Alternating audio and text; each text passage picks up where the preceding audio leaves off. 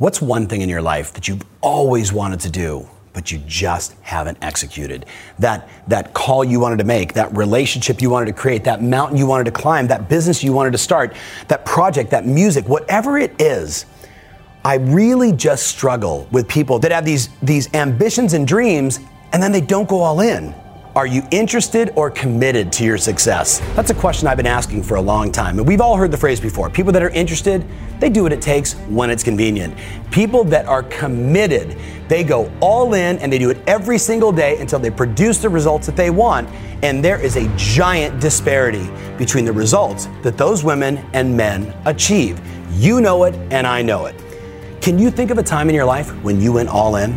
Can you think of a time in your life when taking action and being committed and following through was the only path to victory? It was the only thing you can do.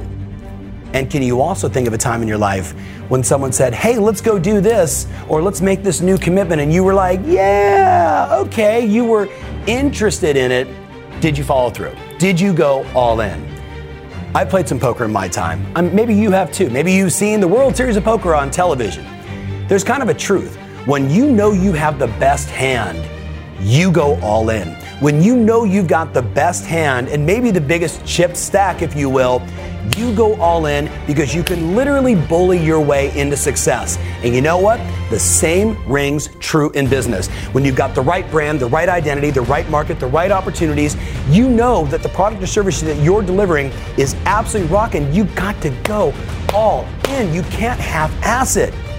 On the flip side, if you've ever played poker, or like myself in business, sometimes you've been feeling that behind the eight ball, you get a relatively good hand, you still go all in. Because you know if you don't, time and the market will bleed you dry. So sometimes you just gotta take that risk. But my question for you is, what are you gonna go all in on? And where are you at today? Are you looking at your identity and your business and your opportunities and saying, wait a minute, I'm the best at what I do.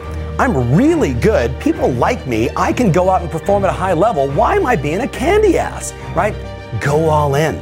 On the flip side, you might be sitting in a situation, hey, I'm brand new. I'm just getting started. I'm in a panic. Or, hey, my business has really been rocked by a personal situation. What do I do? My response is, you gotta go all in. If you think the problems you have now are difficult, try them with no revenue. Try them with no income. Listen to me. I have helped people work through cancer, through the loss of a loved one, through all kinds of life and business experiences.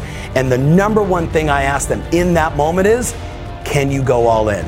Can you put 100% of you into this to make it work?